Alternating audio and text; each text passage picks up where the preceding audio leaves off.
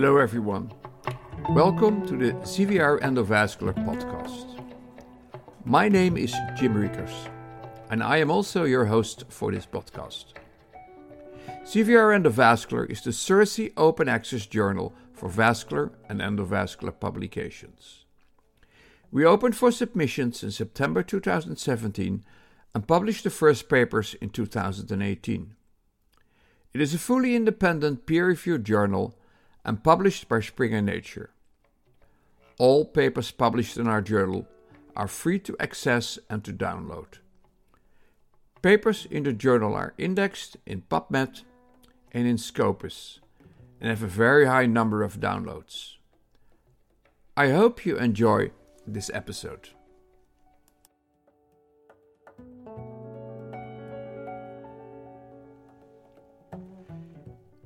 It's already Charles Dotter, the founding father of interventional radiology 60 years ago, who stated that interventional radiology would only be viable when direct patient referral and clinical responsibility was established. He himself knew what he was talking about, as his technique of angioplasty was immediately banned for more than 10 years in the United States by vascular surgeons, calling it a dangerous technique. Also, the open hostility towards the radiologist's daughter, picture him as a madman, calling him Crazy Charlie, and to disenfranchise the radiologist's daughter, not being a doctor in their perception, and denying him the right to treat patients. And although our business case is simple and clear, and the added value of interventional radiology is actually beyond discussion, we are still where Charles Dotter started 60 years ago. True, there are some individual IRs that have locally established a sort of independency. But when you take a closer look, it's often no more than window dressing based on opportunism and enthusiasm, nowhere near a simple recognition any other clinician gets together with his fellowship certificate. Recognition does not come easy.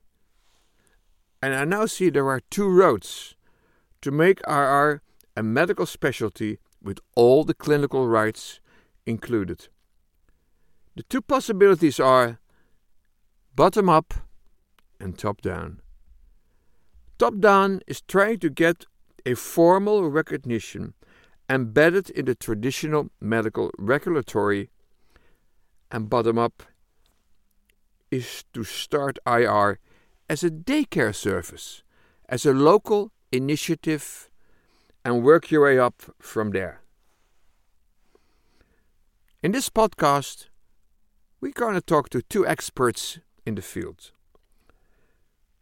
First, Professor Hamady, who has recently published, together with Dr.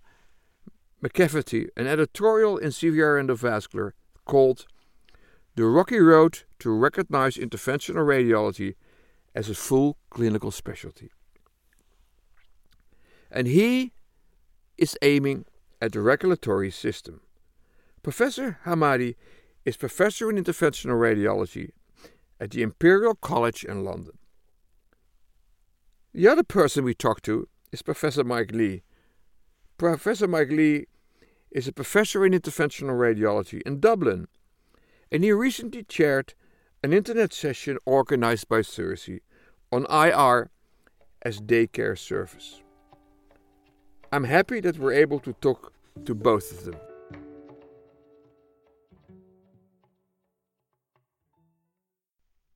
The first person we're going to talk to is Professor Hamady. Welcome, Professor Hamady. My first question is, why should the current position of interventional radiology that has been functioning for 60 years change?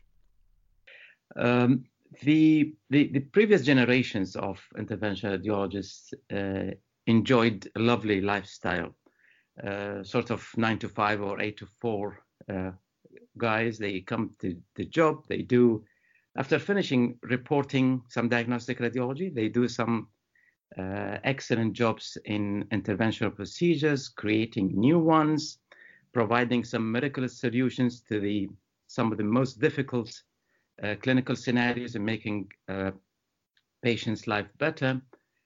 And then they wash their hands and go home, and they don't really think about patients even an hour after the procedure. Fortunately for the patients, things have changed now. Those days have gone forever.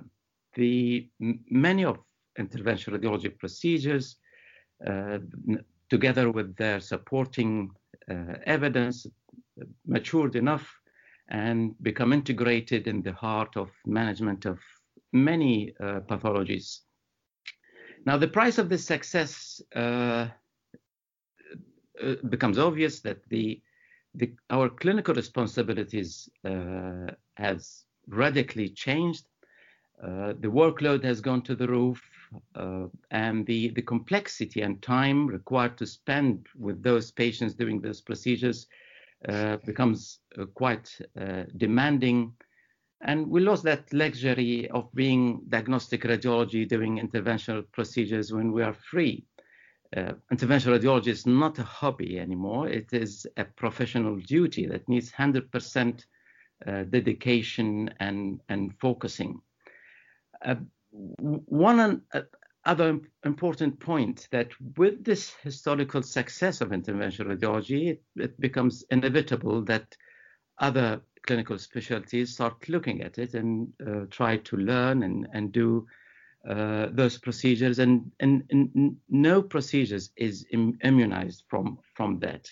And I don't blame them, but I think we have a duty. I mean, I don't really remember or know, and you can correct me if I'm wrong, that any other specialty in the history of medicine has seen such intrusion into their technical skills like interventional radiology. That's not a problem. It's of others. It's our problem that we need to fix. It is our moral duty towards our patients and also towards our trainees, the medical students that we're reaching every day. It is our duty to pass them a live torch of a live career, not a dying or dead one. Thank you. My second question is, not having direct referral also sometimes has something good, as we are, like many other specialties, we are not self-referrers. Can you comment on this? Well, I mean, that's a good point, and I can see where you're coming from, but but I see it from a different angle. I think by practicing as a proper clinicians in interventional radiology, we are taking the patient care and quality of care a level higher, because we are sharing with other referral clinicians the patient assessment related to interventional procedures. We are actively involved in option selections, preparing patients before the procedure and managing patients and family expectations, and then doing the procedure and then providing the post-procedure care, which is, we should be in a position to provide the best in those, because we know what we're doing. If there's a complication, it is our complication that we need to deal with. So there are pros and cons, but I think by practicing as a competent clinicians and interacting with our colleagues properly, that will provide a much better care to patients. You know that being acknowledged as a full medical specialty is a very difficult pathway, as all the other medical specialties have to agree. Do you think it's possible? It is absolutely doable. There is no doubt about that. I don't underestimate the difficulties. I don't underestimate the bureaucracy and the struggles that we need to go through to achieve this. But having interventional radiologists who really believe in this, we need to make the case for change so clear and understandable to everybody, and then we have the willingness and determination to go forward. How long do you think we have to get this whole thing done? Unfortunately, we have less than 10 years. I personally think not recognizing IR as a full medical specialty is one of the biggest mistakes of the healthcare authorities in the last 30 years. We offer what all patients want: minimal invasive and short stay treatment, no scars, no general anesthesia, and on top we are much cheaper than many other treatments. Why do you think nobody ever recognized how important we are? Yes, you're right, and this is actually disappointing and disheartening that to see this happening. But the simple answer to question why this is, I think it's our fault. The way interventional radiologists have been practicing and interacting with patients, with managements, with the public, has actually been disappointing. There is no clear and visible identity. We have astonishing shortage in healthcare economic studies in interventional radiology. The data collection has been really poor, not related to safety or the evidence, but the data collection in general, the build of a huge evidence that was poor. The collaboration between national communities, countries, and societies was not at a good level. Engagement with the hospital management has been not really poor, but we're busy always with work. We don't really think the political dimension of work. There is politics in everything in life. Medicine is not an exception. Even in research, there are politics, and we haven't been really up to speed with that.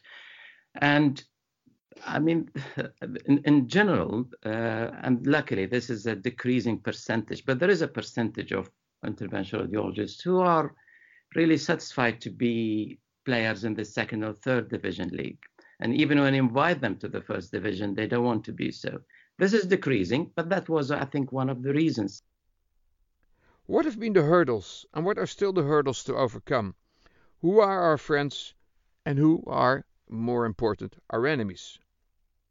I think you're right, and there's so many hurdles, and it is not an easy task, and this is expected if you're trying to build something big.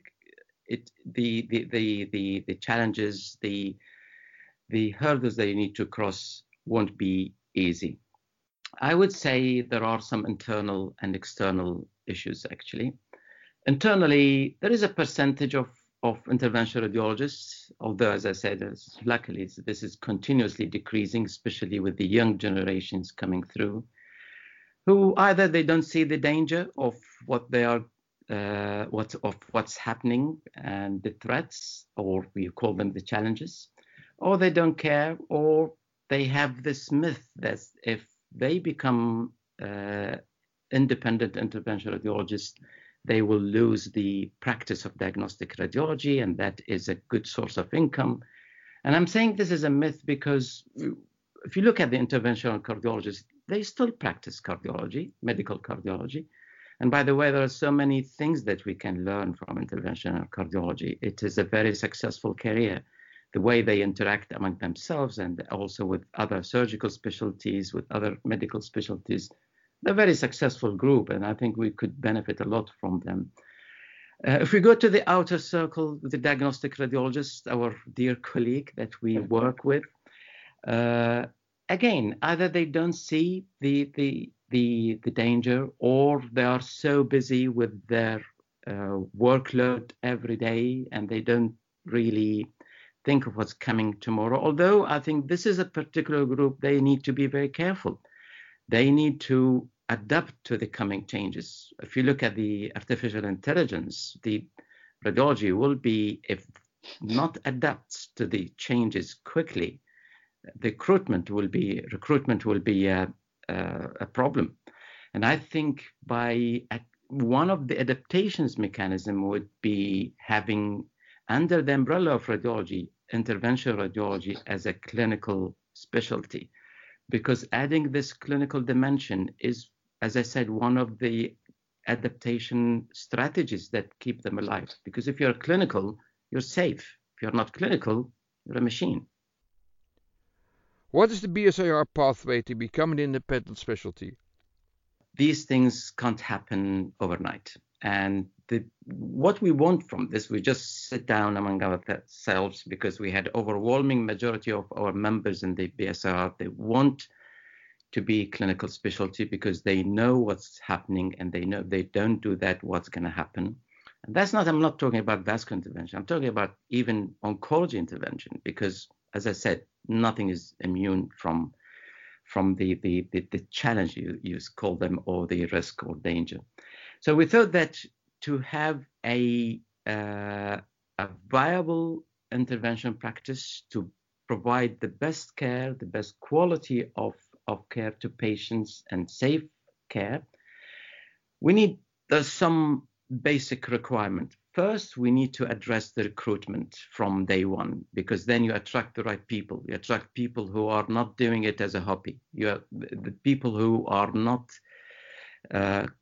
who come to diagnostic radiology because of lifestyle and then suddenly discover there is a nice toy there called interventional radiology. We want them from day one coming to do this business. Then they become passionate, then they will excel. So recruitment is one thing. The second thing is the development of a curriculum tailored to interventional radiology. It's a purpose-built curriculum. And the main thing in it is the clinical training. You be a clinical competent individual when you graduate or finish the training.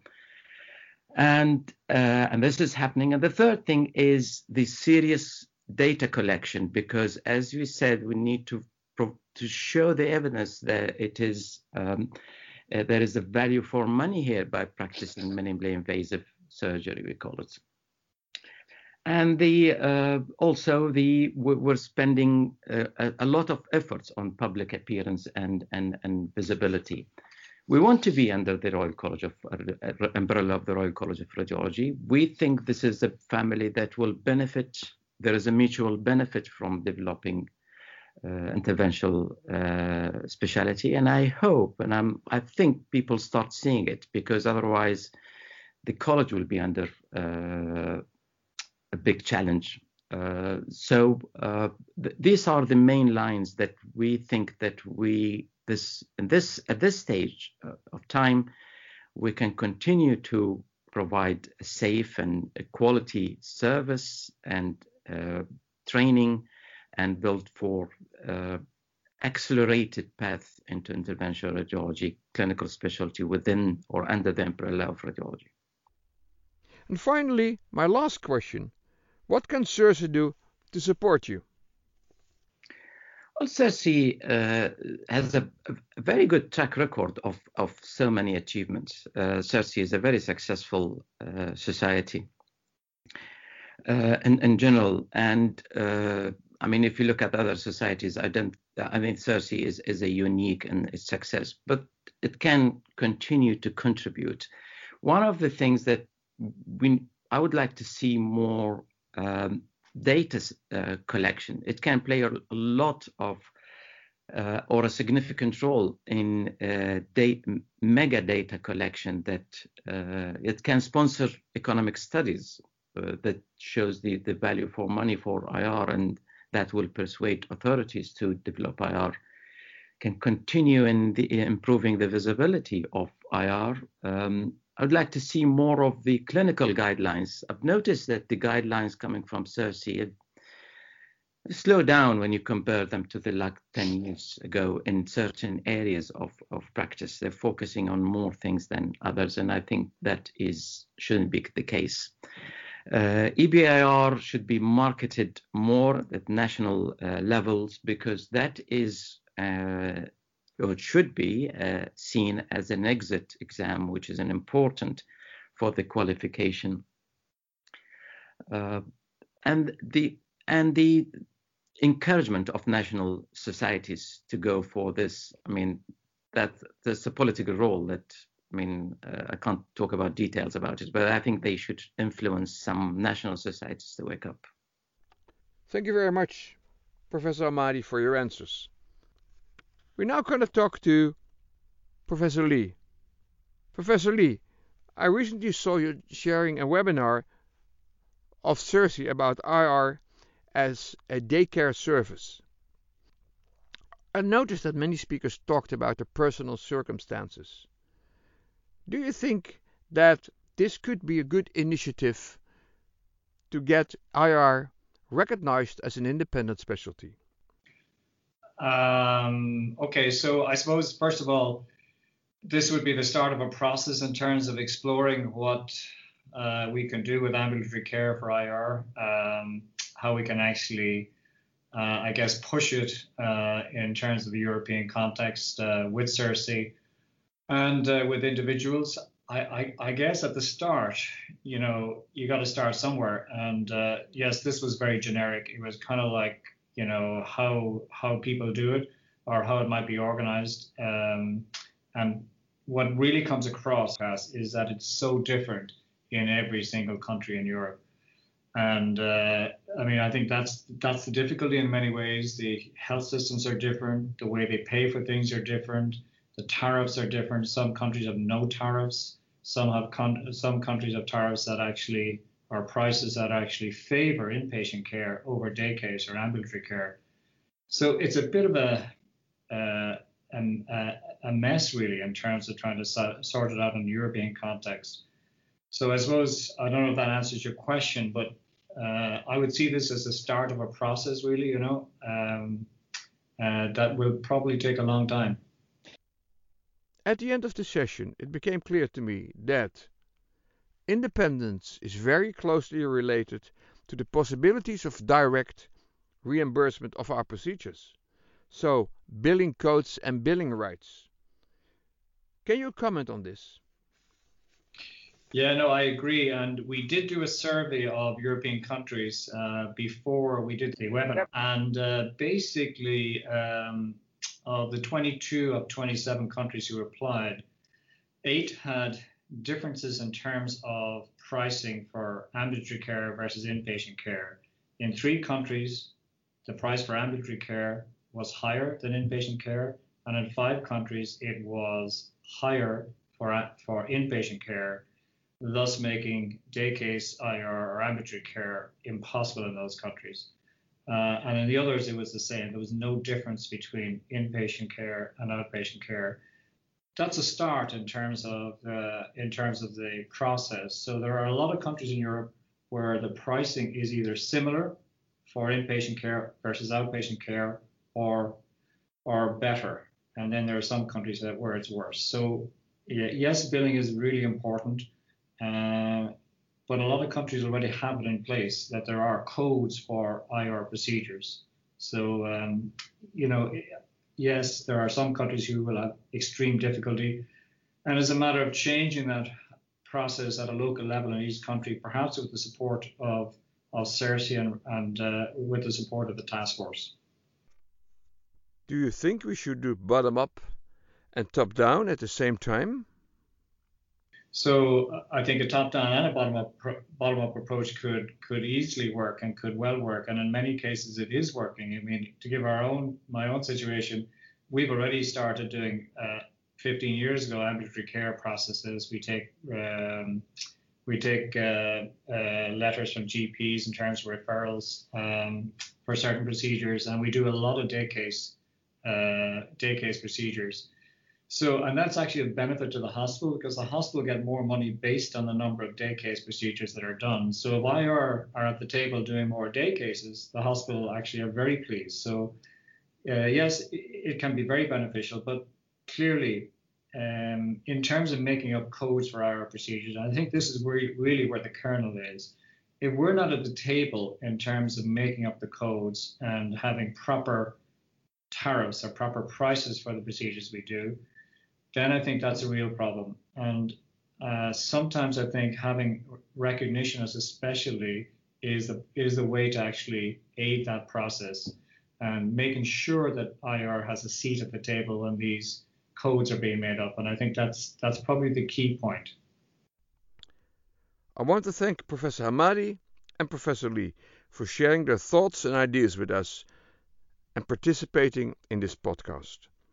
I think these discussions are hugely important for the future of interventional radiology. I want to thank you all for listening. I hope you enjoyed it. If you did, please share this podcast with your colleagues through social media. And I hope to welcome you all back for our next ZVR Endovascular podcast.